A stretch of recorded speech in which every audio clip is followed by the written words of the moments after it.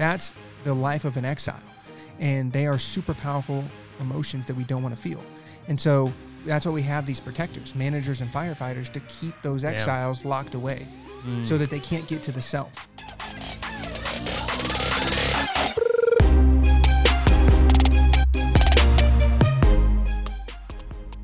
That was Cody Isabel, and this is Guild Stories.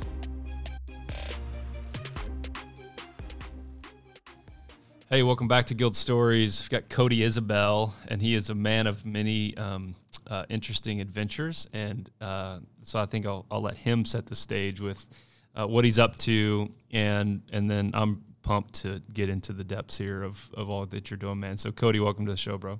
Thanks for having me. Appreciate How in like a random nutshell, how can you intro yourself to our audience in as concise of a nutshell as possible? Yeah, I mean, I work with people after trauma. That's the easiest way I like to think about it. I do a lot of content, coaching, and then AI and technology in the trauma space, complex PTSD space. So those are kind of the things I try to give away, like 99% of everything I know to help as many people as possible. 1% of those people want help implementing, so I do coaching. And then to continue spreading that when I'm asleep, I built My Companion. So that's probably the easiest way to kind of think about it. What is Mind Companion? So My Companion is it's an app that's with you. Or it's and forgive me, is it Mind or My, M-Y? My, M-Y. Oh, my fault. Yeah, no My worries. Companion, okay. Yeah, My Companion is a AI companion that's with you 24/7, 365, and it's free. And it helps you heal complex PTSD. And it's trained on trauma-focused therapies like internal family systems, somatic experiencing, things like that, to help people on their healing journey from after an emotionally abusive relationship or childhood trauma like neglect, things like that. Lot to explore there for sure, and we're coming back to that. And then you're also the founder of Mind, Brain, Body Lab, which is an awesome named lab. So tell us about that. For sure. So Mind, Brain, Body Lab is where it kind of all started. It's where content and coaching kind of reside under.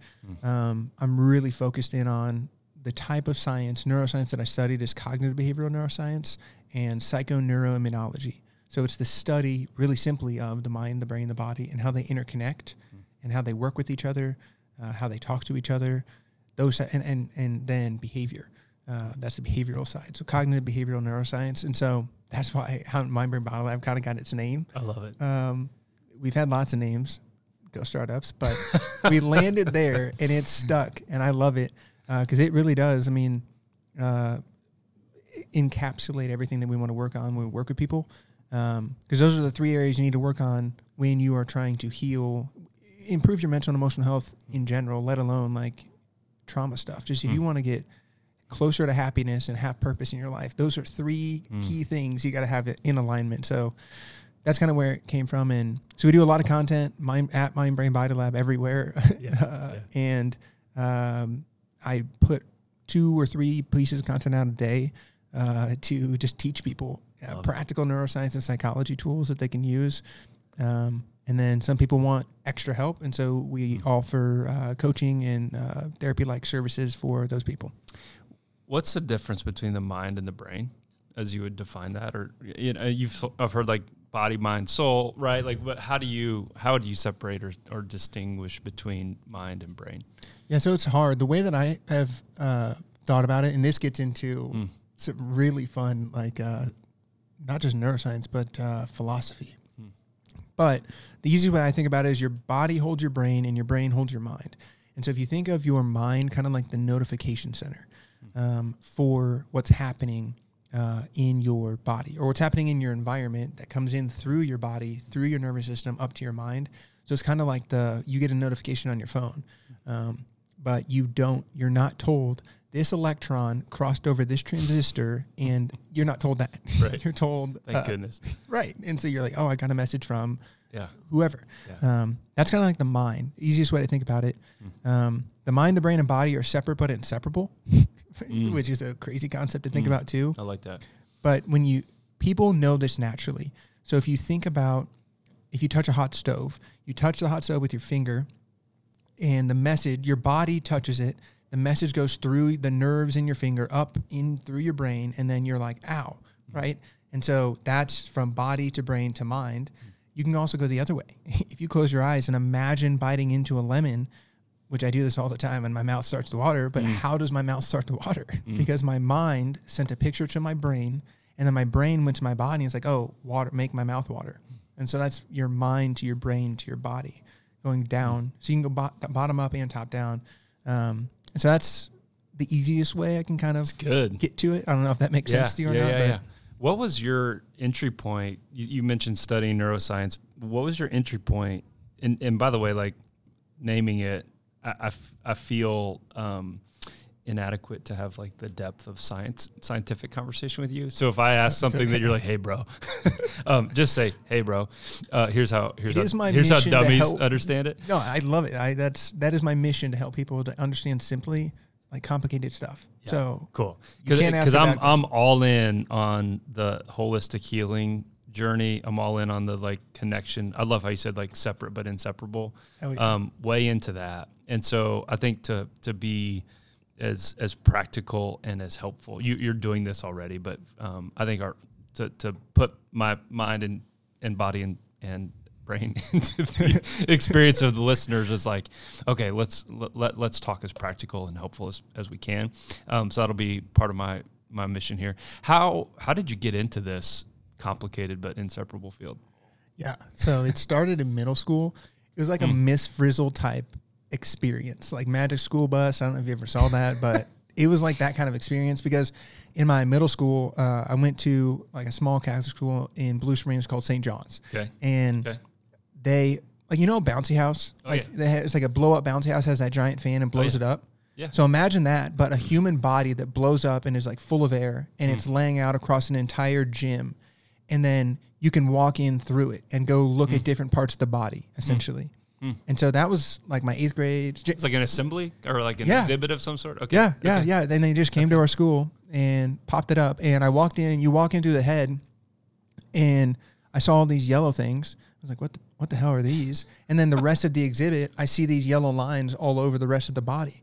And so at the end, I was like, what were those yellow things? And the guide was like, or my teacher was like, those are nerves. Those are nerve cells from the brain. I was like, what? And that was the first moment I was just like fascinated. I was like, these are everywhere I went the rest of the time through the body. Why would I not study the thing that was everywhere? And so that's kind of how it started, essentially. And then I got into an advanced program in high school, which I was blessed enough to go to a school that had like college level courses for high schoolers. So I started studying it there. And then I went to like the one school that had a cadaver lab and a neuroscience program and college basketball. Good night. In college. Like, I couldn't believe I found it. And so that was really cool to get to go there. But that's how it all started. School?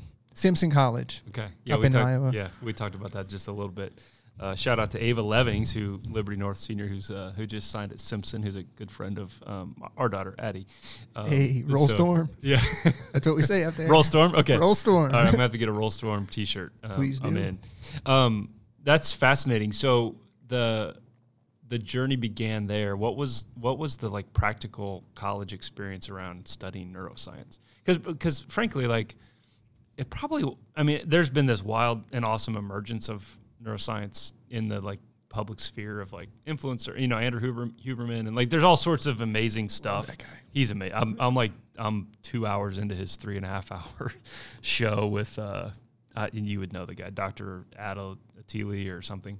Okay. Anyway, they're going way deep into like lipids and chromosomes and all sorts of stuff, and I'm like, holy smokes, like these dudes are so smart. Wow, but awesome. Anyway, that probably wasn't like the most selected field from Blue Springs High School of like dudes going to college studying neuroscience. So what was that journey like for you?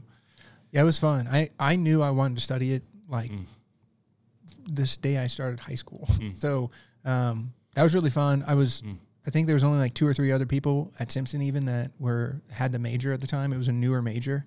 So it was kind of cool. We got a professor from Northwestern that came and started the program at Simpson, and I got to do a ton of undergraduate and like research, like graduate level research, because it was a smaller school, and I loved that. Like, I can't stress, and I almost went to Mizzou, and that's a whole story in itself, how I got freaking Coach Stromer, but how I got to Simpson. But it was perfect because I was working with some of like the most fascinating PhDs and researchers, and I was doing labs and not just like taking notes and doing boring stuff. Like I was in a lab doing the actual experiments. I was responsible. I bought the materials, like the whole thing. Yeah. So it was really cool when I got put on papers. Like, so that was really cool. And it was fun to study when I was there. It's a lot of biology. It's a lot of chemistry. A lot of chemistry. Good night. Yeah, it's a pain. Organic chemistry. Not my favorite. I didn't have those in the communications major I got at Mizzou. That's weird. That's all right. That's good, all right. Actually. That's good, actually. It was a good blend of psychology and neuroscience, like the actual physiology, biology, like chemistry, and then also the like psychology of what's happening, like cognitive psychology and behavioral psychology, and how that phenomenon emerges from the brain and the structures and stuff. So that was a lot of what the researchers, and then the research that I really focused a lot on was trauma, not just emotional trauma, but like physical brain, TBI, traumatic brain injuries, and the lymphatic system and the like helper cells of the brain, which people don't realize. Like there's as many helper cells, maybe even more, as brain cells. So it's kind of wild. What was the origin or the desire to study trauma specifically? Where'd that come from? 4 concussions. Really? Yeah. I mean, and just brain inflammation in general, which it can be created by physical trauma and what I study even now is how emotional trauma, like neglect, abuse, those types of things can create inflammation as well. And so, but initially it started with physical trauma leading then to a whole host of mental health things going on. Because I was a college athlete. I mean, and I got a concussion, which if I had a concussion right now, you wouldn't be able to tell. And that is like so tough because I'm sitting there on the sideline on the IR or the injury reserve with guys who have broken arms and casts and crutches and all that stuff. You look fine, bro. Like, what's up? Yeah. And so it's like, oh, are you like weak or whatever? Not quite that word, but, and so that was tough, like mentally. And then the course load I was taking wasn't necessarily easy. And my teachers, everything's on PowerPoint and I can barely look at a screen because it's so bright. And it's tough. So there's the physical trauma that happens. And then there's the whole mental side as well. And I was just kind of stuck in that blend while studying all of this stuff. And so that's probably where some of the initial stuff came from. And I've just always had a businessy. I've been knocking doors since I was like 14. Like I've knocked every door in Liberty, I guarantee it. But, with what? That sounds like an awesome roofing, siding, windows, doors, Amazing. like you name it. I mean, pretty much. Did you ever have one of those sweet like Segway things? I've seen like people roll around. I wish.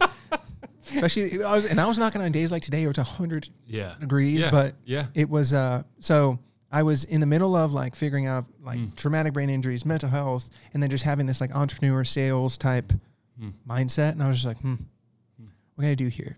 Yeah. And I was like simplifying stuff to people. So even in college, like my other majors would come and they were trying to figure out how to study. What's the best way to cram? I was like, well, the best way to cram is not to cram, but if you're going to have to cram, this is what you should do. Yeah. You should study for 90 minutes, take a 20-minute nap. Study for 90 minutes, take a 20-minute nap. And just little things like that I would just help people with and stuff. Just telling other people in my fraternity and the team, things like that. And that's where I kind of got hooked, where people came back to me like, that worked. I got such a better grade on my thing. Stuff just came to me during the test. I was like, yeah, it's brain science. It's how it works. Like, and so that was fascinating to me. And there was also fascinating that you have a brain. Everybody in this office has a brain. Everybody has a brain. And neuroscience is such a scary word to so many people. For sure. But it doesn't, like the brain is so simple when you think about it. And I understand that after studying it for years and years, I get it. That I could say that, but it really is not that complicated. What do you mean when you say that? Well, it does 5 basic things. It's senses, perceives, feels, thinks, and acts. It does those senses things, it perceives things, feels things, thinks things, and does things. And so that's the basic, that's the equation. And when you know that, you can do pretty much anything else. You can figure out, you can zone in on where the problem is. You can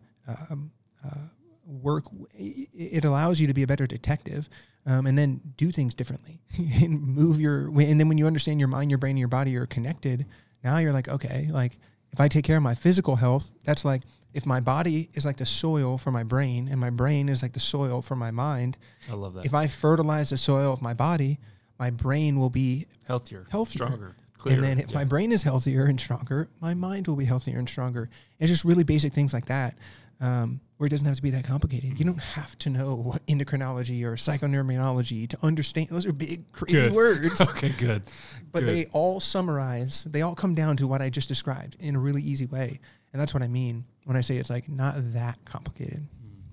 What was in your study and in your practice of building businesses around these concepts and giving 99% of it away for free, which we're going to talk about, what surprised you most, or what has maybe been a like, oh man, I didn't know that when I started, but it was illuminating in your own journey? What was like a few surprises along the way? About the like brain and psychology, or like business. Okay. So the brain and psychology first. We'll talk about the business later. So the biggest one was when I started to learn about internal family systems, the concept of multiplicity, which is the concept that you're made of many parts. You're not just one thing. And so there's the part of me that's anxious. There's the part of me that is depressed. There's the part of me that's a people pleaser. There's the part of me that binge eats, whatever. Whatever it happens to be for you. But they're all parts.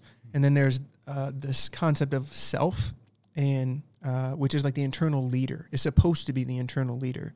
And when you start to realize that these parts, these protective parts, were created in moments when you couldn't defend yourself when you were younger, because you have to grow up faster than you emotionally mature, or you have to become an adult faster than you emotionally mature. And so these parts get created in those times, and it's like, gotcha. That's what's going on. And then it gives you a framework to start to understand what's going on.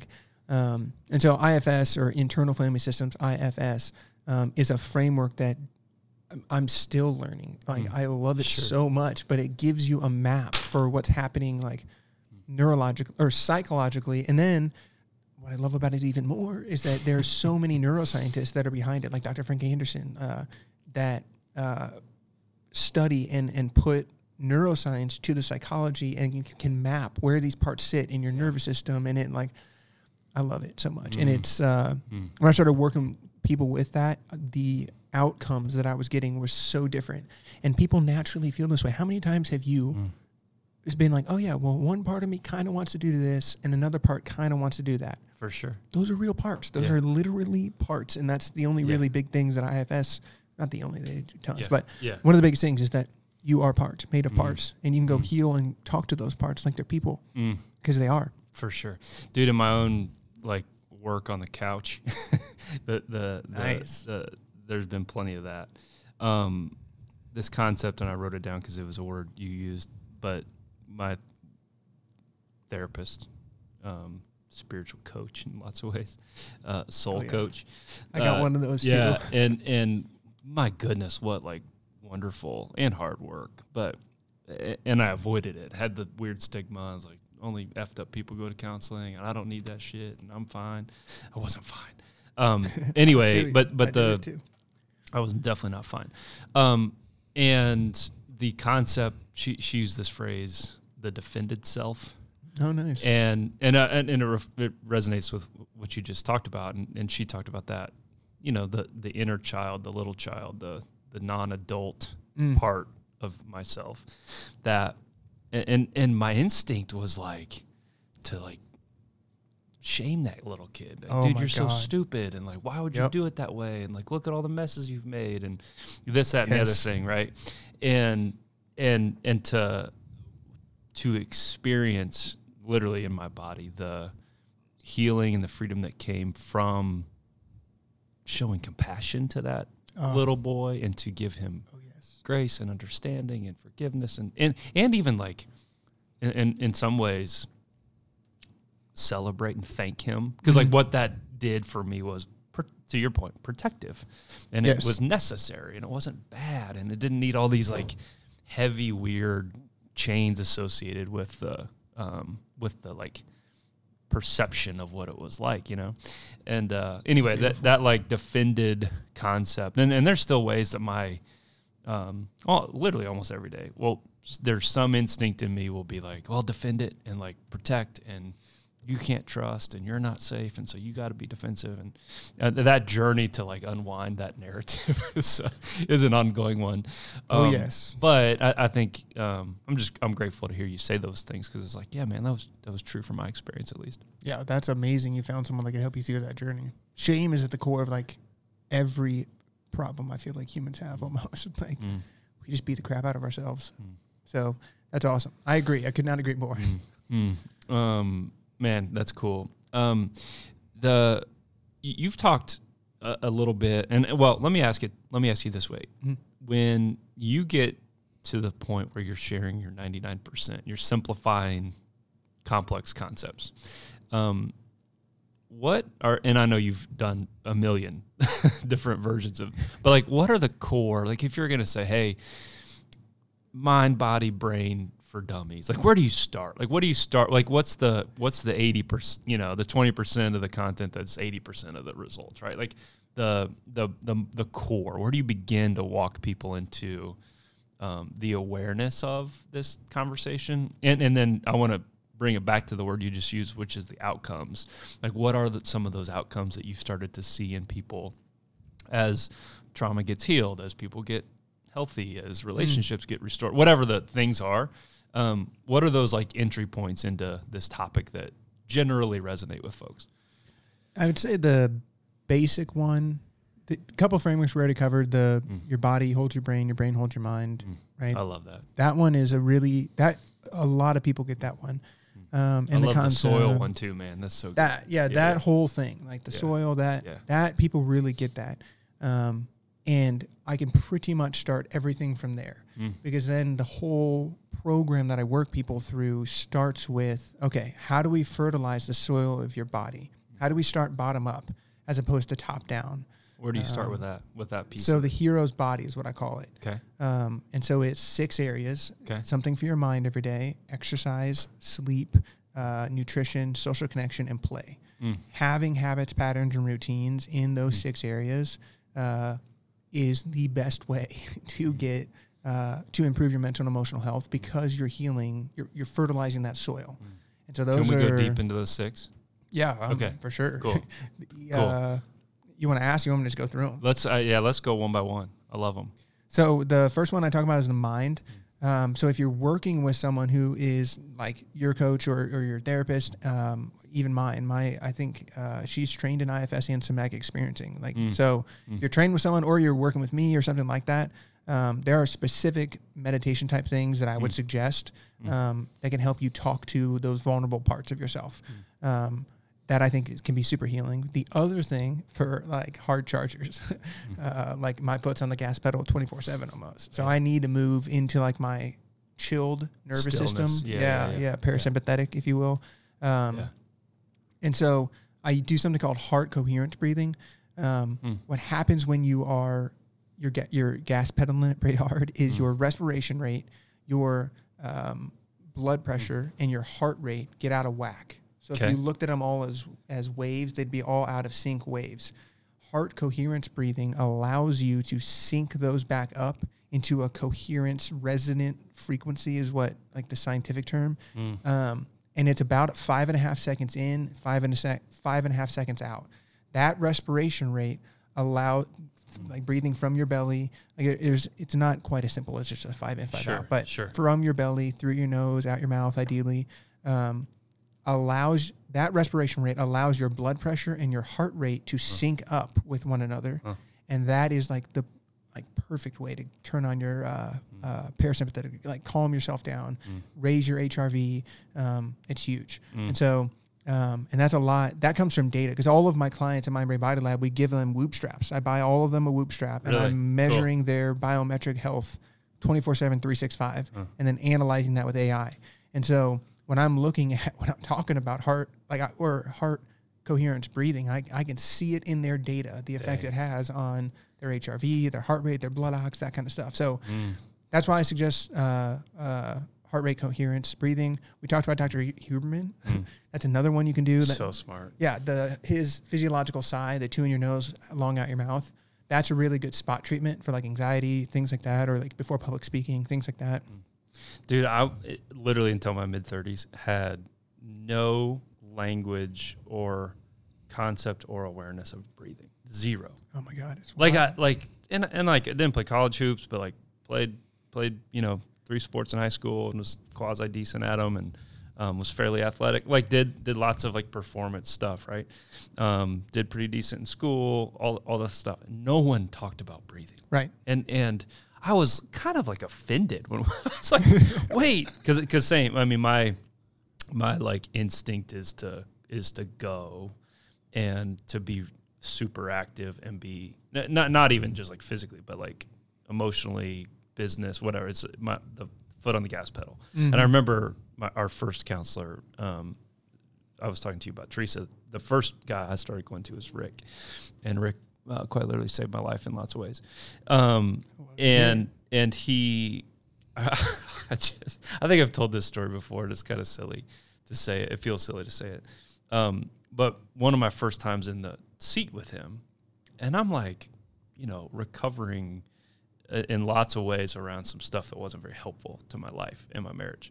And I'm like, hey man, like I had a big job at the Chiefs and all this bullshit. And I was like, hey man, I'm pretty ambitious. Use this word ambitious. I was like, I'm really ambitious and I like to go hard, and I'm pretty, like, what I was really saying is like, man, I'm pretty damn important, and I do cool shit, right? And I have a big job. And he's this like kind, curious, but like razor sharp dude. Oh, that's the best. Oh, it's horrible, actually. Yeah. The best from on the other side of it. But in the moment, he was like, ambition, huh? What's behind that? Like, and he walks me into this exercise where he asked me, so you can feel my defensiveness even. He asked me to come back the next week with a list of all the things I'm afraid of. Oof. And I was like, I literally said, like, dude, I'm not afraid of anything. The defended self, right? I love it. I was like, I'm not afraid of anything. I'm ambitious. And I was like, all this like energy towards the go, right? Oh yeah. Anyway, I did what he asked me to, and there was a much longer list once I started writing it down and actually being honest. Anyway, back to your point. In that kind of, I can't remember that exact journey session by session, but there were moments when he was like, just breathe and slow down. Like your body and all your cycles are revved so high. I didn't even know what anxiety felt like because I'd stuffed it all, dude. Like I just had run so fast away from myself. Yeah. that it once it caught me, it was a trauma scene, man. It was pretty ugly. Anyway, all that to say, like, I noticed now today when I don't spend 5 to 10 minutes, like I don't do like 60-minute guided meditations. I don't have time. You don't have to. Right. Yeah. But like literally if I spend 5 minutes on my back deck by myself and just close my eyes and breathe, my life gets better. That's all you have to do. It doesn't have to be some kumbaya in the forest. Right. Like 5 to 10 minutes on your back deck. That's freaking perfect. Yeah. I love it. I love your 5.5 seconds in, because I'm always kind of like, I don't know, do I do the 4 in and hold it and breathe it out, or do I like whatever? But I think the in through the belly, from the belly through the nose, out the mouth, like 5.5 seconds. That's so good.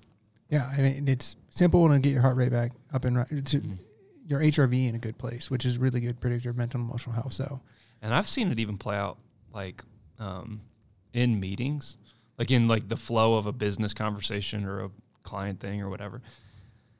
I'll feel myself rev, and I'll be like, dude, just take it. Like nobody even has to see you do it, but like take one big ass breath and like calm down.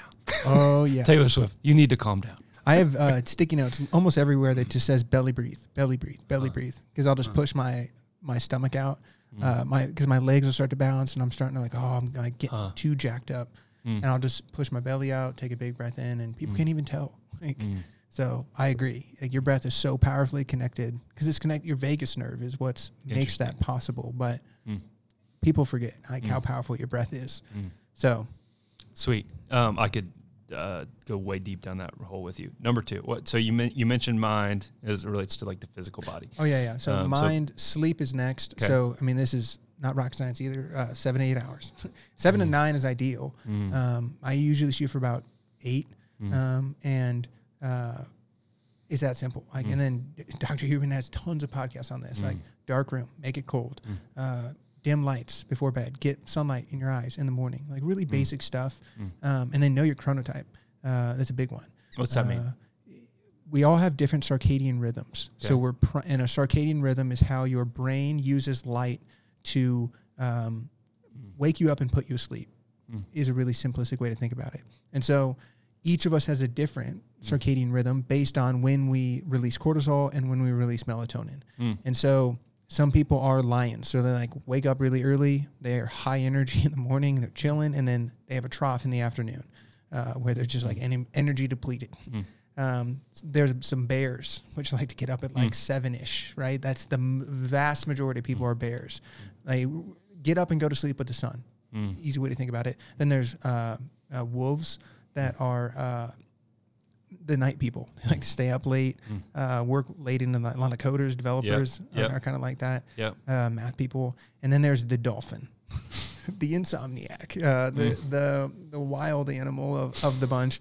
Less than 1% of people are dolphins, and it's just a sleepdoctor.com. It's a free quiz. Like it takes like 5 minutes maybe to go through it, and it gives you a really basic framework to work with. I mean, and it's not just like when to get up, when to sleep. It suggests like what should your morning routine be? What should you eat? How should you eat? When should you eat? What time? When should you work out? When should you all sorts of stuff.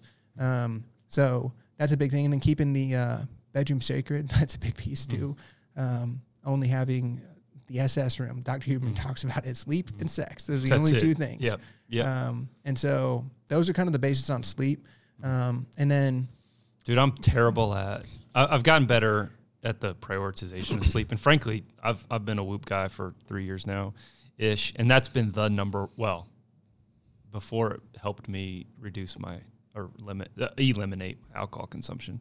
That was one big thing, because I was like, dude, I'm a train wreck after I drink for lots of reasons. But like the data does not show good things after I drink alcohol. Secondarily, the sleep thing, because I'm like, oh, bro, like I was in bed for 8.5 hours, but slept like, and I'm getting like that awake number is gradually getting lower. But it was really illuminating to be like, I'm getting 7 or 8 hours of sleep, and it's actually like 5.5. Right. Yeah. I'm like, wait, what the hell? This thing's broken. This is wrong. And so then I'd be like, okay, I'll be in bed and sleep for 7 hard hours, and it's like 6 hours and 8 minutes. I'm like, damn. So that's honestly like even like being in bed for 8 hours, but getting 7 hours and 20 minutes of sleep or whatever. I'm like, I feel like I'm failing. I mean, it's wild. People vastly underestimate how much sleep can help them. They come to me with all these problems, and I'm like, are you sleeping? No. I'm like, okay. Let's start there. Yeah. Literally, it's where I start with everybody. Like, I go so hard on sleep, it's not even funny, because people, when it gets messed up, I mean, it's just so freaking bad for your mental health. Like, the thing we haven't kicked yet is the TV in the room. It's like just that one thing that's like, gosh. Phone's not in the room anymore for me. Phone's in the bathroom plugged in. I'm 90% like laptop not in the room. There as the entrepreneur bootstrap part, there's like a 10% time where I'm like, hey man, I'm in the thing doing on a laptop late. You gotta do it. Yeah, but I think the TV's like that last piece that we haven't kicked, which we need to. Yeah, I feel you. For all of these, I have MVPs too. So those are like minimum vital productions, like the laughable version of these that I'll do. So like meditation, or for mine is 3 deep breaths. That's it. Yeah. And I check that box. Boom. Yep. I hit the MVP for the day. It's good. For sleep, it's like NSDR or Yoga Nidra on days that I don't get enough sleep. Dr. Huberman talks about this all the time. He has a great one, an NSDR protocol. Which is essentially just a power nap. And so I'll do that for sleep. But that's mind and sleep. And then exercise, that's a big one. Okay. Putting your body under stress. So Dr. Huberman outlines these pretty well too. A lot of these... borrowed. Oh my God, yeah. For sure. I was researching them in school, and then all of a sudden Dr. Huberman's putting this stuff out here. I'm like, hell yes. I knew I was right. There's language. For sure. And so...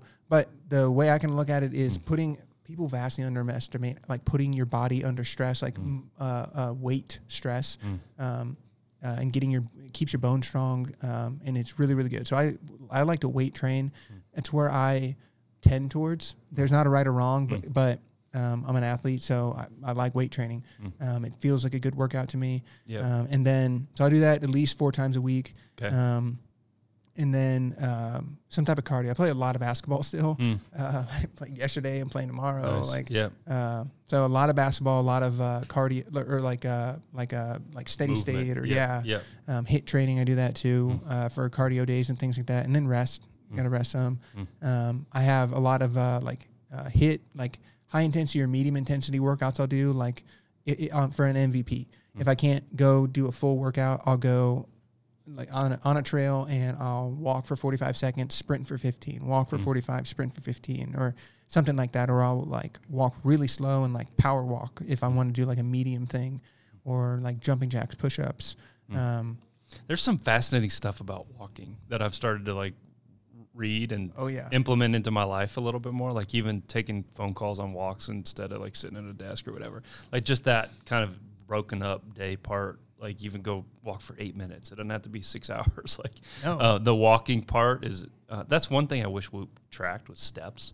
I obviously did that. I wear both. I wear Apple Watch and Whoop. Oh, you do? Yeah. Okay. Don't tell Whoop. But what's your take on walking? Oh my God, walking is so valuable. It's a great MVP first and foremost. It if you've ever heard of EMDR, the science even better. Okay, you know how they have your eyes going left and right. Walking does that. Walking has your eye saccades go, or the way that your eyes move left and right. When you walk, you have to do that, and so because you're bilaterally step left, right, and it's a bilateral movement to walk. And so it does, it's not exactly the same because you're not being led through anything, but it does down-regulate your amygdala or your like limbic system, your emotional center, just naturally. It can raise your HRV.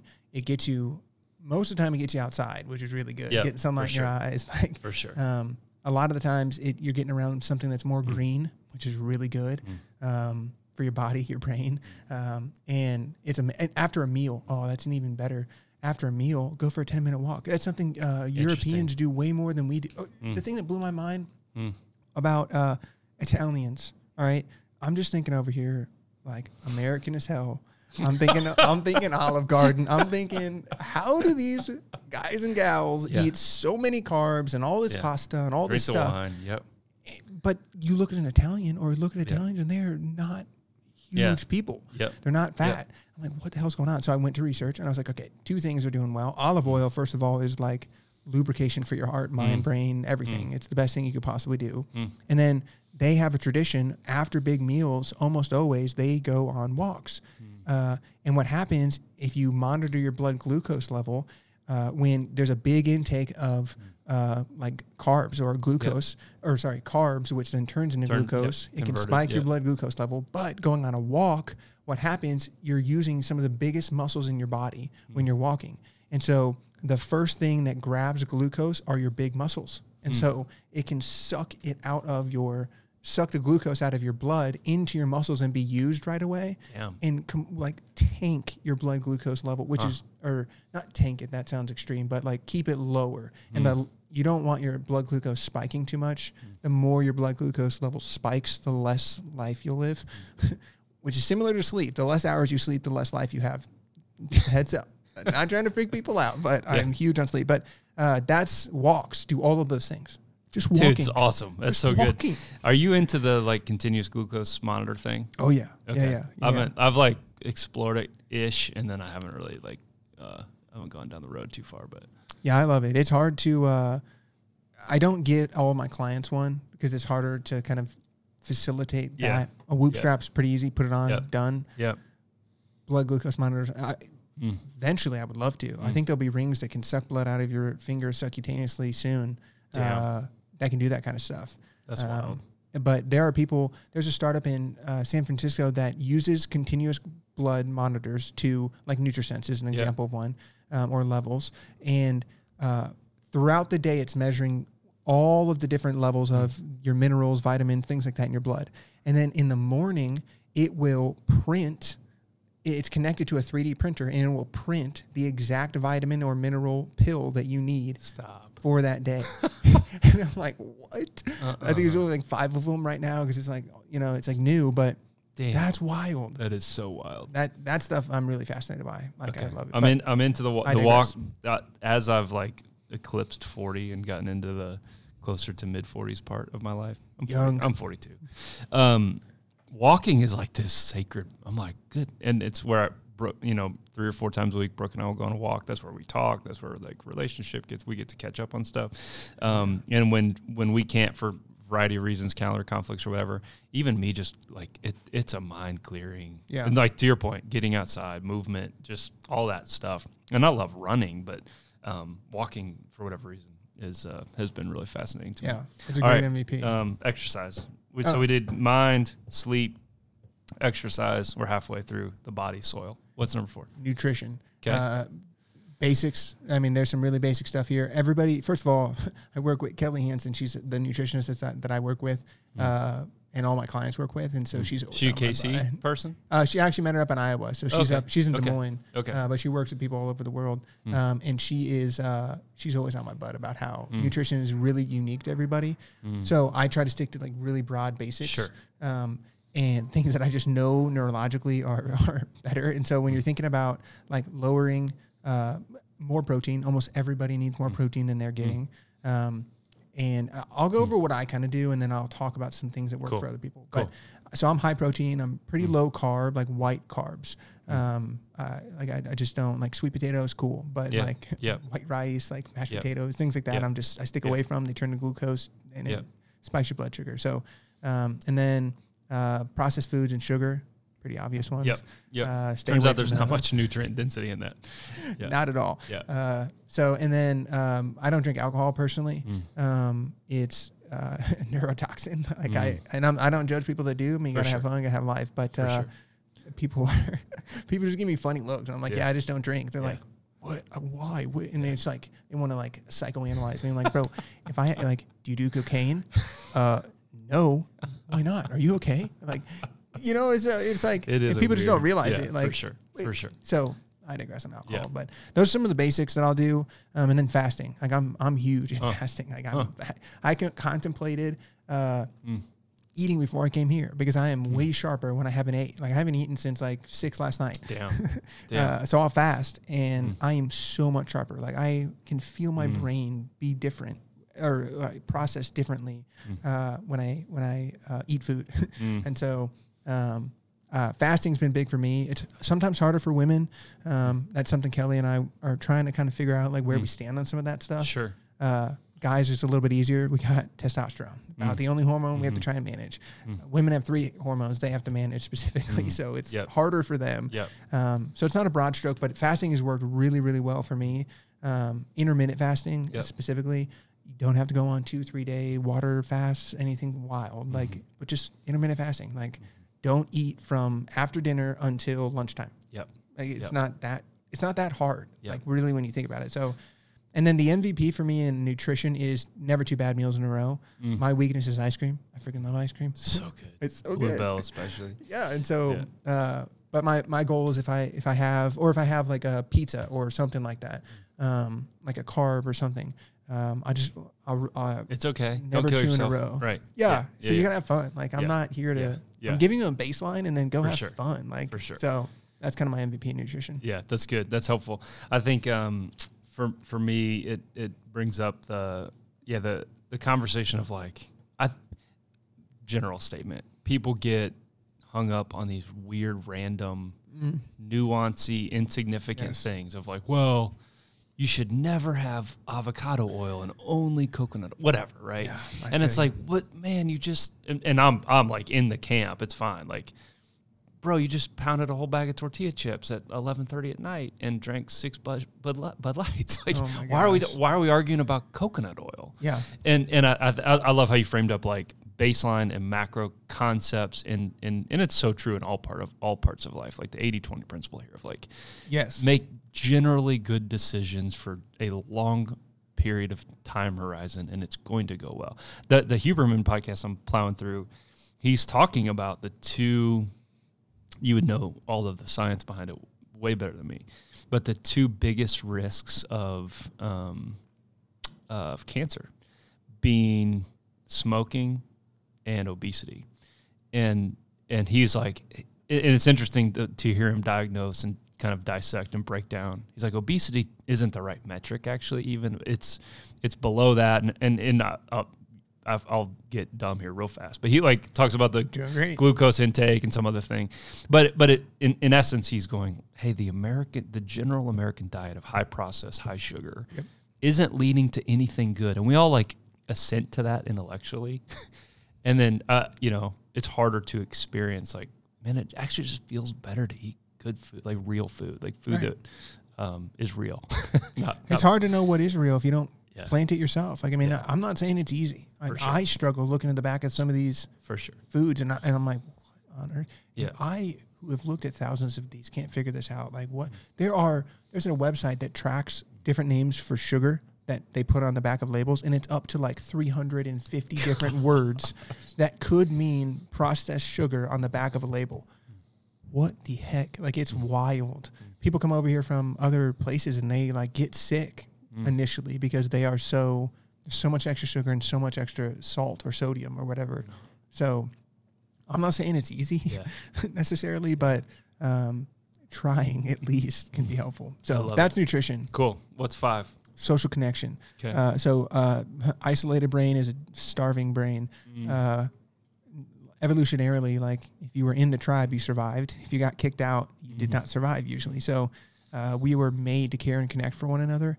And so social connection can be anything from having a team meeting, going and hanging out with your family, calling someone, FaceTiming someone, getting in person is the best, if you will. But if you can't do in person, an MVP could be just FaceTiming somebody and just having that moment of social connection. For some kids today, even they jump on like Minecraft or Roblox, and they're like going back and forth, and they're talking, having fun. Like, so that can be social connection where you're just getting to know one another. So that's huge. Yeah, it makes me think. Well, first, our 13-year-old son, I'm like, bro, let's go outside and hang out with your friend. He's like, I'm hanging out with my friend. We're playing Roblox. I'm like, or Minecraft. I'm like, wait, okay, yeah, you're right to a point, and like, get your ass outside too. Both are true. But the social connection piece, and Rich Roll had some super smart doc on. Now my mind's starting to get blurry. Oh, but he talked about like when he was doing cancer research when he isolated a cancer cell. And how that I love how you said, like, we were created for connection. Even at the cellular level, when it gets isolated and disconnected, it just dies. It just, like, dies. And then when they would nourish that, it would come back. And they're talking about, like, being in harmony with your own, with relationships, with family, with friends. And I think back to your European piece, it's like, they would sit and talk. Part of, like, in Italy, they sit and talk for a long ass time. Yeah, they eat a lot of pasta and drink wine, but they're in connection and relationship. They're not like plowing to the baseball field. I love Chick-fil-A and I love baseball, but like, everybody's eating Chick-fil-A in the car and you don't really talk to each other. And everybody's staring at their phones and like, oh, we got more shit to do, you know? And I think that like frenetic pace of not being in a relationship is something I personally struggle to like prioritize. But my goodness, it's so rewarding. It is. Even this. It's like when we look in each other's eyes, like eye contact is a parasympathetic trigger. It is a safety trigger. That if we're able to look at each other in the eyes, it means that there's not a tiger. It's going to come eat me probably. Like pretty high odds. And so that's good. It's huge. A tip I give, because making friends as an adult is hard. For sure. People's expectations don't match reality a lot. So like a baseline thing on this is that having 2 to 3 like friends that you consistently hang out with, you're doing way better than you think you are. When you go out and look at groups of 10 or 20 people and all this stuff, they are statistically, when you look at research, they are enjoying their time less than you are if you're with 2 or 3 people. Because you can dive deeper and actually connect with one another, where it's surface level a lot of the time because it's loud and there's all these people and it's harder. And so like put your mental baseline lower as far as like like that inner critic that's going to come beat you up like, oh, I should have more friends. I should have this. you got 2 or 3 people that are pretty close to you that you can call and they'll answer, you're doing pretty good.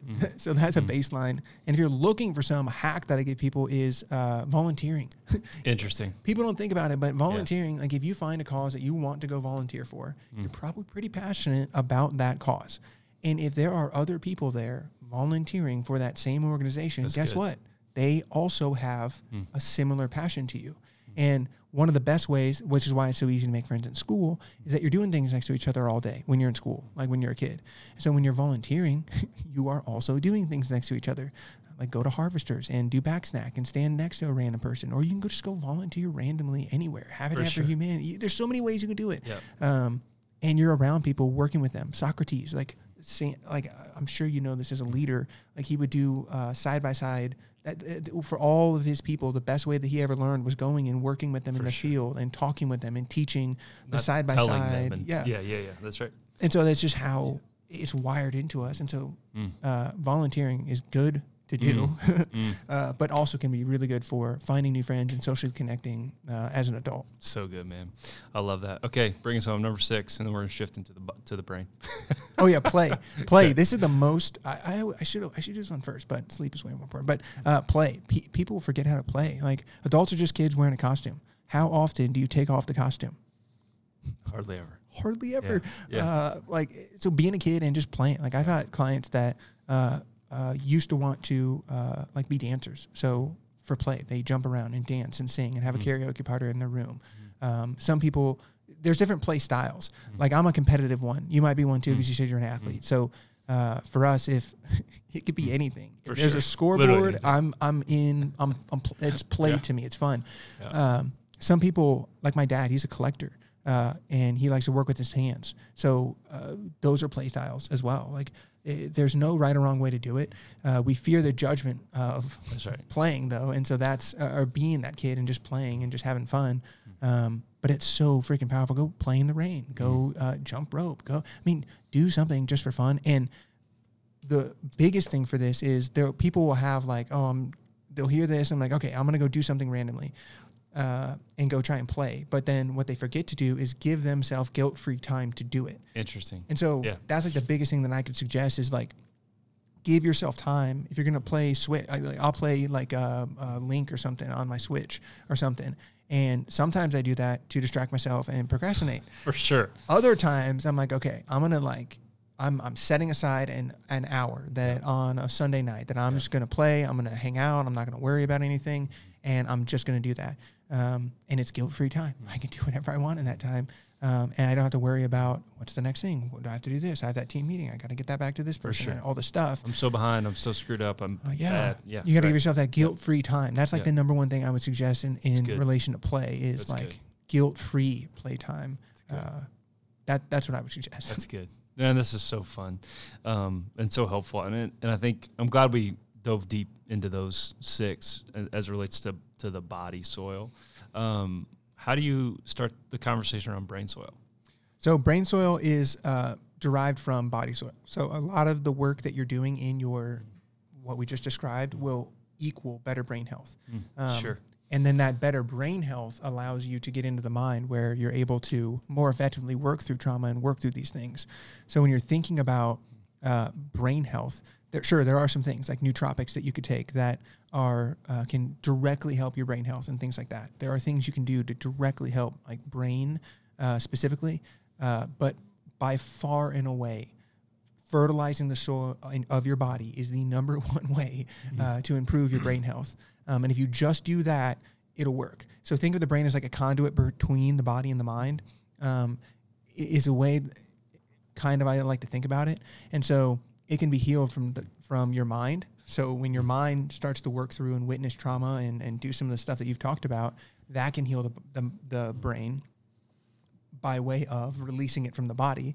And then when the body releases the stuff that it's been holding on to, that the trauma and things, first and foremost by the 6 things we just talked about, but then after that, going through the process of like you've gone through in therapy or with a coach, where you're working through some of those things, those parts of you, those defensive parts, as you call them, those protectors.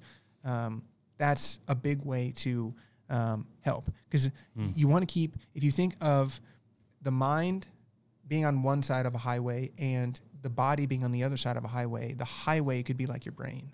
So it's the connection between the two. And so you want to keep the highway clear of debris, and you want to fill potholes and all that kind of stuff. And you can do that from either end of the highway.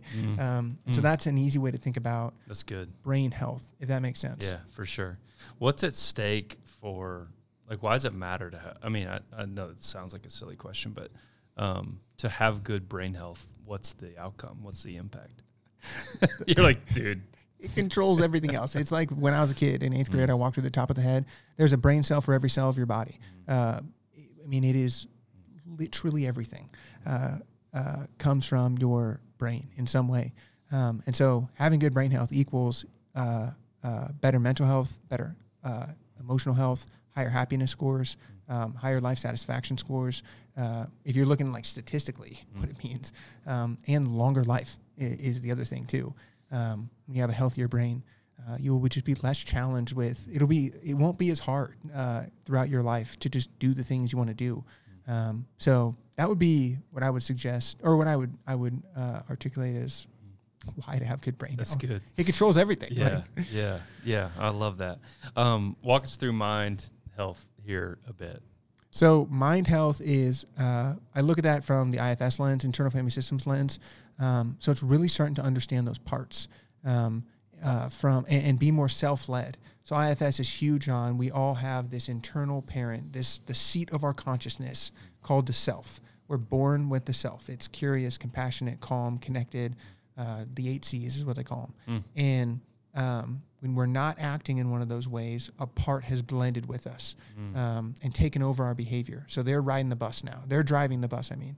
And so when you're looking at the mind, it's like, how do you start to decipher, am I blended with a part of me right now, or am I acting from self? And so that basic awareness that there is the self and there are parts is kind of the first step. Interesting. And then realizing that there are 2 types of protectors, managers and firefighters. And that's an awareness piece as well. So if you think of like people pleasing would be a manager. Managers, their motto is never again. Never again will Cody feel anxiety. Never again will Cody feel rejection. Never again will you feel abandoned. And so that people pleaser is a manager. Because if I can control Cody's behavior, if I take over and drive the bus and control and I please everyone around him, none of them will reject him. So he'll be safe. The self will be safe. And so that's an example of a manager. And then when managers get tired, because they reside in our prefrontal cortex, and so towards the end of the day, when you're tired, right, that's when firefighters start to take over. So firefighters, their motto is react and distract. So that could be drugs, binge drinking, porn, anger and rage, dissociation, suicidal thoughts. Like there are so many different things that we do to react and distract ourselves. And that's what a firefighter is. Yeah, exactly. And both of these protectors are guarding against exiles. So exiles are the last part of this system in your mind. And exiles are emotions like shame. That's a huge one. Abandonment, rejection, terror is another one. Physical harm is another one. And what happens is these huge things happen when we're younger, where we get abandoned maybe by a mom or a dad. Instead of the self starts to take damage by this super powerful emotion. I don't know about you, but shame does not feel good. No, it's terrible. It's horrible. Yeah. And people don't want to feel it. So we shove it down into our body and we exile that emotion and we lock that emotion in a cage. And essentially what we're doing is imagine a dog that's barking because it's hungry or it wants to go outside. And imagine taking that dog and putting it into a closet, locking the door and walking away, hoping that will solve the problem. That does not solve the problem. That's right. The dog is going to get louder and want to get out of that cage, want to get out of the door, or get out of the closet or whatever. And so that's the life of an exile. And they are super powerful emotions that we don't want to feel. And so that's why we have these protectors, managers and firefighters, to keep those exiles locked away so that they can't get to the self. Because these protectors, again, are single digits. These behaviors were picked up when we were 1, 2, 3, 4, 5, 6 years old to protect the self because the self was so young. Sometimes literally your body is too small to protect yourself physically. when you're young, when you're a kid. I'm not big enough. I'm a 6'6" dude now, but when I was at one point was like 3 foot tall, and I couldn't defend myself against a 6 foot guy. And so protectors had to step in to help me at that time. And again, they do not realize that I'm older now. They don't get that. They're stuck in that role, in that protective role. Because they think that exile will get out. And so that's navigating that system, and first and foremost, going and talking with managers and firefighters as the self and forming a relationship with those parts of you, those young parts of you. That's super healing in and of itself. Protector conversations. For sure. But then going and releasing that trauma that's in your body, those exiles, and going to unburden those exiles and bring them out of those cages. We lock away our wisest parts. Like those exiles are our wisest parts most often, because they're usually the oldest parts of us or have been around the longest or whatever. And so that's how that system of healing and talking to exiles is something you should do with someone. It's really hard to read the label from inside the bottle. It's even harder to do that with an exile. Not only because it's just hard, but also because it's extraordinarily emotionally charged. For sure. When you're releasing those things, it's not, I mean, to be blunt, it's not always easy. And then when I'm measuring people's body temperature, their body temperature increases, their blood oxygen shifts, everything, a lot of stuff's happening. So you got to be with someone that can be present with you. So be careful. And I please do that with a professional. Protector conversations you can have. Like anxiety is a really easy one that you could start to chat with. Like name it to tame it. It's the first step. Like name the part. Like my anxiety's name is Mamba. Oh, that's awesome. Like the roller coaster. That's most people in KC won't get it or would get it, but people wouldn't. But it's a roller coaster. And so I named it anxiety, and now I can talk to it and just ask it questions. Hey, what do you want me to know or understand right now? What's your biggest fear? If you didn't make me anxious, what are you afraid would happen? How old do you think I am? If you didn't do this, what would you do instead? Those are good. What do you need from me? Like really easy questions that you can ask these parts of you and they pop up. And just by simply listening, understanding, and validating those parts, you'd be surprised how much they will relax their grip on you. So that's, the mind is a little bit more complicated. But what we did in the body is allowing us to navigate this system of parts a little bit more effectively, and preparing the body to release those exiles. Damn. The language is insane. You're talking, I don't know if you've heard of NF, the rapper. Oh, yeah. He's done some work, dude. Yeah. At least he uses language like he's done some work. But this phrase, or this this piece, he says, the point I'm making is the mind is a powerful place, and what you feed it can affect you in a powerful way. It's pretty cool, right? Yeah, but it's not always safe. Just hang with me. This will only take a moment, okay? Think about it for a second. If you look at your face every day when you get up and think you'll never be great, you'll never be great, not because you're not, but the hate will always find a way to cut you up and murder your faith. And that part, he goes, there's another chunk where he talks about kind of trying to submerge all those exiles like you just described, and how like that shit always pops up. Yep. You can't, for a while, it actually is an effective strategy. I was proof. You can actually outrun those for a while. Yes. And submerge them and keep the dog locked in the cage. Oh, yeah. It does work. It's effective. Yes. And then when it becomes ineffective, it is terrible. Yes. And it causes so much pain. Anguish. And really, for those around you, every bit as much as, back to your relationship piece, like every bit as much for the people in your sphere as you. And so anyway, man, I love that language is so helpful. I'd never heard that before about the protector and the firefighter, or manager, firefighter, and exile. I've heard lots about kind of the false self versus true self, and the ego versus true self. And all of that is like similar in the context, but that language of someone managing it, someone firefighting it, and like to protect that exile, which is ultimately like where the wisdom, I loved it, man. Like where the wisdom and where the good is stored is in these things that we're like running hardest from. Yeah. Most of the time subconsciously. It's not like we're waking up going, you know what I'm going to do today is like lock away my best parts because I'm scared shitless of being abandoned. No. Yeah. But we act that way. We behave in such a way that man, so good. It's wild. So good. And it's inside of you and it's inside of others. That's a really cool part that people start to realize. Usually it's awareness everybody starts out with awareness, like, oh, I have different parts. Okay. And then they're trying to navigate their own system. And then what is such a beautiful moment is that people start to become way more empathetic for others because they realize, he's got exiles too. Right. He's got managers too. He's not coming at me. It's one of his protectors. It's just an empathy. Like, it's so hard sometimes for me to be mad at anybody because I'm just like, oh my God, that exile is trying to come out. So this firefighter's right now, you're pissed off because that manager did something bad. And it's good and bad, but it's cool. That's awesome. That's a mine. My goodness, I feel like I've got like 6 more hours of stuff to ask you. But let's segue into 2 last concepts for this time, and we'll have to do it again. The first is you mentioned early, and maybe it was even before we started recording, that your coaching and content clients are primarily women, and that's awesome. And I think I want to, since we're 2 dudes here, I would like to talk, like, what's the resistance or hesitation generally? Because I think it's going to then lead to my last point is I want to hear more about My Connection. Is that what it's called? My Companion. My Companion. Right when I said it, I was like, that's wrong.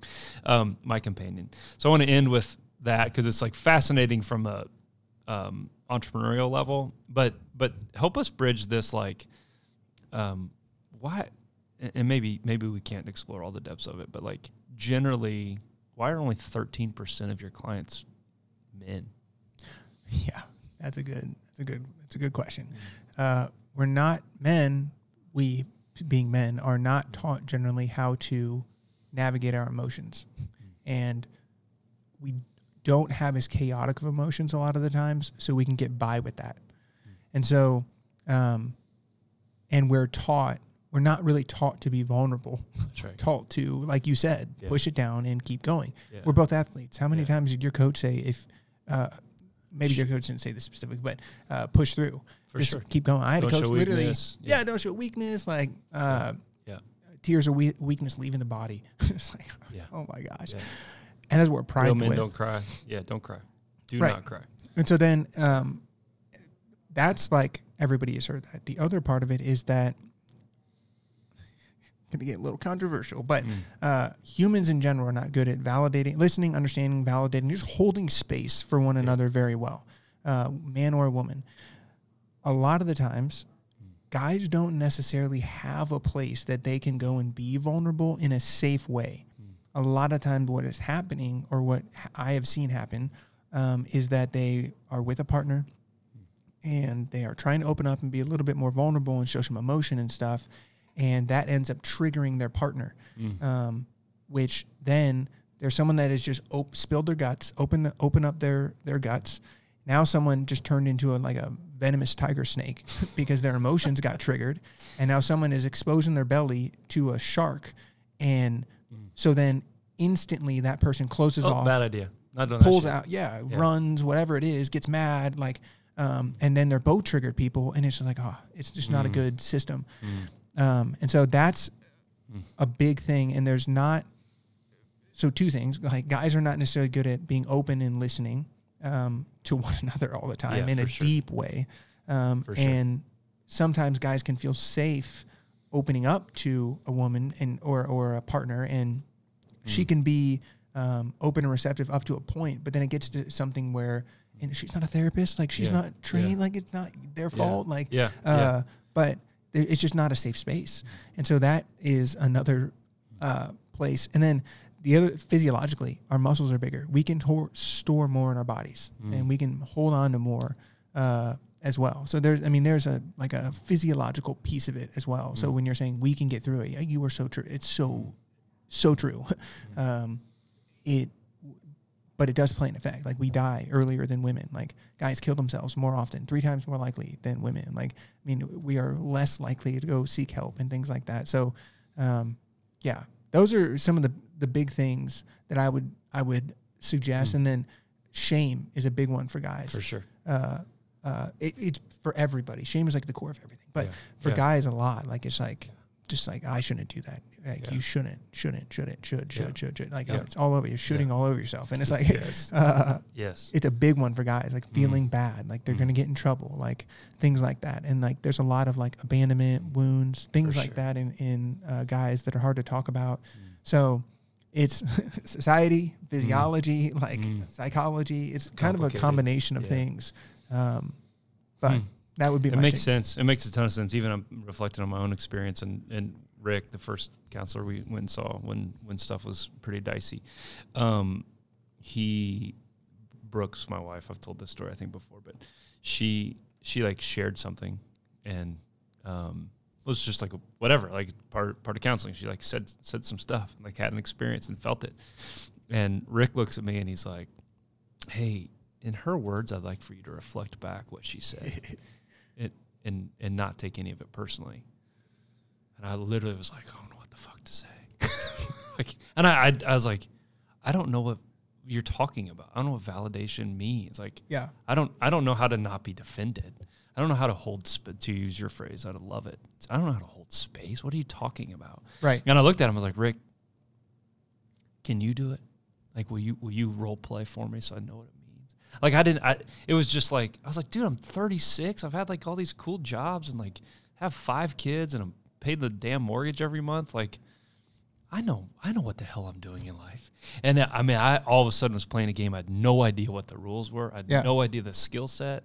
And I'm, now when we're raising our own kids, I'm sitting here going, "Oh my gosh, like how can we facilitate conversations around human connection and empathy and understanding?" Because like I was an infant at 36 on how to do that.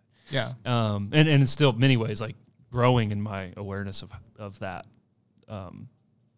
skill and the impact of the holding space. So anyway, I appreciate you sharing all that, and it leads me to kind of the last concept. And I want people to like, because I'm fascinated by what you're doing. I think it's like, as the like builder and entrepreneur part of my brain is like, holy smokes, like how awesome and hopeful. Tell us about My Companion and why you're doing what you're doing. For sure. So if it's honestly like our whole conversation is like perfect based on what My Companion is for. So all of the things that we have been talking about all the way from the very beginning of this conversation, My Companion is trained on and can personalize everything we've talked about. So if you have a struggle with, let's go all the way back to the hero's body. If you're struggling with your sleep, it can talk you through how to personalize a sleep routine, morning routine, night routine, all that kind of stuff. As basic as that, all the way to navigating your parts. So figuring out, okay, that's a manager. Here's the conversation to have with the manager. And it can walk you through a conversation with one of those managers or one of the firefighters. We're still looking at exiles some because that's where some of the joint venture comes in, because exiles are pretty intense, and some firefighters can be kind of dangerous too, like suicidality. Like that's a firefighter. And so when you're thinking about, which is interesting why it's a firefighter, but the My Companion, that's what it's doing and can help you do. That's the goal of it.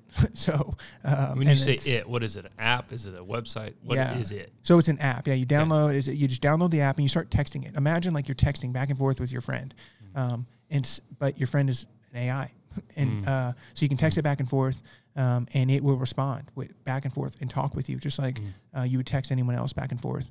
That's like V1. Eventually, what we want to be able to do is you'll have an actual avatar that you can literally talk to. Like you could FaceTime My Companion and you could talk to an actual avatar. And it's with you 24/7, unlike a therapist. There's no side effects like drugs. And it's specifically for working through these traumas. 87% of people don't realize they have unhealed trauma inside of them. And so it's really to help kind of uncover some of that and be kind of that companion for you. So of all the stuff you thought was complicated, you don't know where to start, you don't know how to do it, you can literally, that's what My Companion is tailor-made for, is to help people begin that journey wherever they're at. And it can learn from them and adapt from them because it's collecting their behavioral data, their social media data, all the data that Facebook collects and puts ads in front of your face for, will collect and improve your mental health. So that's why I call it My Companion, because I really want it to become like a buddy that can help with your mental and emotional health right now, but in the future be able to predict your mental health, be able to help be like defend you against ads or social media behavior that or content that could hurt your mental health, things like that. So that's kind of where it's at right now. Dude, my brain's flooded of like, holy crap, like it could probably, and you're probably way ahead of me on this, but like, you could start to integrate Whoop data. You could start to integrate all these little interesting, like all this like kind of disparate and disconnected things. Well, I should download this recipe guide. I should start making these other foods. Like I'm going, oh my gosh, like this is way better than this nonsense I see on LinkedIn about ChatGPT is going to take all of our jobs. It's like, stop it. Like the harnessed power of of this intelligence has the ability to transform people's lives. 100% agree. And like improve the humanity, not like 100% agree. Not like turn our humanity off. Because like what you're talking about is like, man, I know we chatted about this a little bit beforehand, but like as it relates to the men being vulnerable conversation, and not to be controversial, but like in that instinct to protect and not share, men have a hard time going like, man, can I actually trust a pastor? Can I actually trust a therapist? Can I actually trust my best friend? Can I actually trust my wife? Like, yeah. But and like deeper than all of those is like, can I actually trust my damn self? Yes. And like the my companion piece is like, that's pretty. It's like pretty damn smart and has some awesome answers, and like there's no, and I think you used this phrase, like there's 100% guarantee of zero judgment. Yeah. Right. There is not. Right. It can't. It's a robot. Right. That's right. So it's fascinating, dude. So it's cool. And it's that's what we're pitching Digital Sandbox, which is a pitch competition here in Kansas City. Yeah.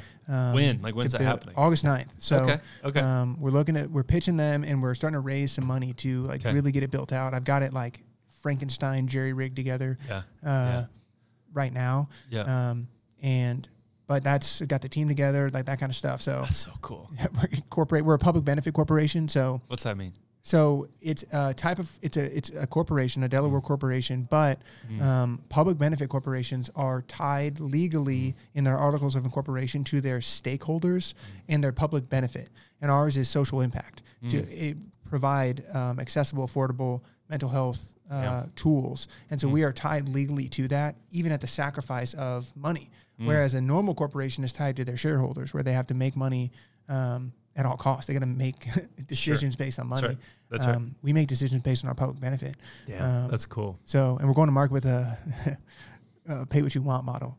So it'll be free to everybody. That's why I say it's free, because it will be free if you can't afford it. If you can't afford it, we will ask for you to pay it forward for others to be able to afford free mental health care.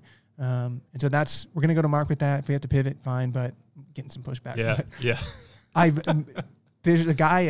That's cool. Entrepreneur 101. I'm smiling and dialing, but I reached out to a guy. Knocking on doors, bro. I had to find research to support this pay what you want model. And there are 3 experts in the world on the pay what you want model. One of them is Dr. Leif Nelson. And after like 8 follow-ups, I got him to set a meeting with me. He's a Princeton trained psychologist that works at Berkeley now. He's worked with Disney, Cards Against Humanity. Like he studies human behavior and economics and stuff. Damn. And so I'm meeting with him to talk about all of his research in relation to pay what you want models and what he's found. And he's finding that pay what you want model, or users that are pay what you want, engage more in your app, higher revenue, higher profit, higher referral rate, less churn. It's wild. But people are just kind of scared. But that's how we're making it free. So if you want it, and like no hidden fees, no hidden costs, like all the features, not limited features, like the whole thing. Dude, that's cool. So that's probably the biggest bet I'm making overall on it. And the fact that it's just a startup and it could explode in my face at any moment. But good or bad explosions. That's a big assumption that I just think I can sell that as like a public good, a public service type thing. And never probably, I mean, risk of being dramatic, probably never in the history of the world has mental health been such an accepted part of our conversation and necessary. Yes. Yeah. Because we're living in this like train wreck of society of like social media and kids and COVID and depression and all the stuff that's like, no, it's a hot mess out there. It's not going great. It is truly, and there are not nearly enough. There are way more Sith than there are Jedi. Let me tell you, we are 42,000 mental health care professionals short last year. Damn. This year, we are projected over 100,000 mental health professionals short. 87% of people can't find or afford care, any type of mental health care, digitally or not. Like, I mean, it is wild. Well, yeah, dude. I told you, Brooke's not practicing in this moment. She's got a friend who is, and like I can't say the name, for reasons why you'll hear in just a second. But this individual has seen 60 clients a week. Yeah, and it's like. And that's not sustainable. That person is going to get burnt out. That's right. And they're like, he or she is like feeling the weight of like, hey, it's kind of against the like deal. You're supposed to only see 30, but like it's a train wreck. Like people are begging to get help. And like, what am I supposed to do? The average wait list is 6 months. It is insane. And shout out to all of you who are doing that seriously work. And they like, need it. We love y'all, and you need to keep doing it because it's. I'm trying to help. Yeah. I'm trying to give them a lightsaber. Yeah. Right now, they're out there hacking with a bamboo stick. I'm like, take this lightsaber. Like, it's 80-20. That's what My Companion really solves. 80% of people who need mental health care could be solved in a digital, simple way. There are 20% of people who need hardcore mental health, deep psych. And so I'm really looking at the 80% and then being able to refer and give them, push people, triage. I'm not trying to replace therapists. I want to be clear about that. Forget to mention that because I love them. But they need help. Very much they need help. Dude, that's a perfect so story. Cool. Like, I'm glad you shared that. Yeah, that's so cool. Last question, I promise, then we'll wrap with our final 5. Body Keeps the Score. I'm sure you've read that book. Basil Vanderkog, yeah. Yeah, like I've read it. Well, actually, I lied. I've like read 60% of it. I'm like, bro, this is so heavy. I think I got the concept. But like, I think it's fundamental to maybe your whole mindset about bottom up, and how all these systems are interrelated. Like, tell us about what that concept is. So the easiest way to think about the body keeps the score, we can break it down. So trauma comes in. Traumatic things come in. And trauma, to be clear, doesn't have to be like the most insane, crazy thing that. Oh my God. Trauma can be like, no, man, my dad was a dick one time because he had a bad day and said something that stuck with me forever. Right. Or whatever. Like, trauma is not this like loaded, heavy. Right. Mom shot my neighbor in the head with a shotgun. Like, whatever. Like, it doesn't have to be that. Yeah. Or I was jumping out of planes in Afghanistan. Whatever. Like, all that's real and heavy and true and hard and scary. Trauma, I would assume in your definition, is not that. It doesn't have to be. No, not at all. I mean, it can be the most innocuous type thing. Yeah. Like it's why the 3 E's: event, experience, and effect are the way that I kind of help people understand it. And so if you think of a house on fire, if it's your house on fire, that's the event. The experience, if it's your house, you've got to, what is the experience, right? You got to go get your kids. You got to get all your valuables. Where's the dog? Yeah. Where's the dog? Yeah. Get everybody outside. And then the effect of that could be traumatic because there's lots of anxiety. Okay. So that's the event of a house on fire. If I'm a firefighter, same event. What's my experience of it? I'm going to go in, I'm going to save the people, I'm going to build resilience. And that's what the effect is it builds resilience because this is the 3rd house fire I've gone into tonight, right? So the same event is traumatic to the person whose house is on fire, but maybe not to the fire. Not to say that firefighters, first responders, I work a lot with them too, that they don't experience trauma. They absolutely do, but just for simplicity, for sure. It can be something so simple. For so sure. That's an easy way to think about the difference between trauma. The way it comes in, though, is it comes in through your peripheral nervous system. So your body is the first one to get all senses come in through your body. Even you have more senses than 5. You got proprioception, like there's so many. It's a whole thing, but like just the awareness of where your body is in space, like that's like proprioception. But so it comes in again. Those 6 trillion things are coming in. So trauma comes in through your body, just like when you touch the hot stove, it comes in through your body. Trauma comes in, it goes into your brain, up to your mind. Your mind's like, can't deal with that. Like, I don't want to deal with this. Like, put that away from me. And so what happens then is your mind goes to the brain. Your brain's like, hey, put this somewhere. And your brain's like, well, dude, these are nerve cells. Like, I can't store these here. And so then what happens is your hypothalamus, your brain, and I'm vastly oversimplifying, but your brain then sends signals to something called your hypothalamus, which sits between your nervous system and your endocrine and immune system, essentially. So the signal of your brain versus the signals of your body. So your body communicates with hormones and your brain communicates with electrochemical signals. And so, again, that's a little bit oversimplified, but bear with me. And so what happens then in your hypothalamus, it gets transferred from an electrochemical message into an endocrine and immune message. And that those then hormones and immune cells, immune molecules can go down into your body, get stored between your muscle fibers, get stored in your fascia, get stored in your skin, get stored in your the lining of your gut, and stored in all these different areas in your body. Yeah. Because your nerve cells can't hold on to extra stuff, but your muscle cells can. Your skin cells can hold on to these extra chemicals. And so then, like when you think of like trauma yoga, you get people that are like freaking out because they do a certain stretch. Because they have reactivated trauma. And so what happens is when you pull your muscle fibers apart, it's hard to see, but if you like lace your fingers together and then pull them apart, you start to see like light between your fingers. And so in there are the chemicals of the state that was seared in there when the trauma happened. And when that same chemical state is released in your body, your nervous system senses that.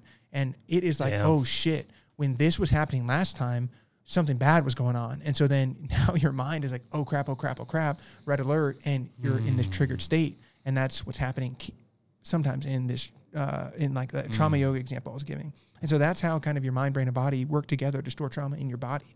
Because your body can hold it. Like you said, can hold it for up to a point. But then eventually you get to a place where it's like something bad happens, like COVID. That's why there's a 300% increase in anxiety and depression from my perspective, because it was like a mass trauma. COVID was that escaped our ability to cope with a certain situation. Yeah. So that's a big piece of the body, like as simple as I can like kind of make it, how it can kind of get stored in your body. And when it's stored in your body, there are 5 types of memory, and there's only one that's declarative, meaning you can talk about it, and that's in your brain. So when it gets stored in your body, guess what? You can't talk about it because it's not declarative. It's not a declarative type of memory. Damn. And so of the 5 types of memory, only one's between your ears. The other 4 are in your body. And so that's why I don't remember my trauma, or I don't remember. It's not. It makes complete sense neurologically why that makes sense. It is because what I was just describing. So. Damn, that's wild. Yeah, man. It's nuts. It's all the stuff I love to talk about. It's so good, and I love hearing it, and I'm grateful you share. We're gonna do this again, but let's walk through the final 5 questions, and I want to hear whatever comes to mind. Okay. By the way, dude, I'm so grateful. Like I just feel a lot of gratitude for you being here and sharing. Appreciate you having me. Of course. What's a book you would recommend or listen for folks to listen to or read? Or whatever their preference is? I think could be on this topic or not. The Body Keeps Score is a good one. It's a heavy read. It's a heavy read. No Bad Parts is another good one that I would suggest. It's heard of that. It's by Dr. Richard Schwartz, the founder of IFS. That's one that I would suggest. Is a pretty hard to go wrong there.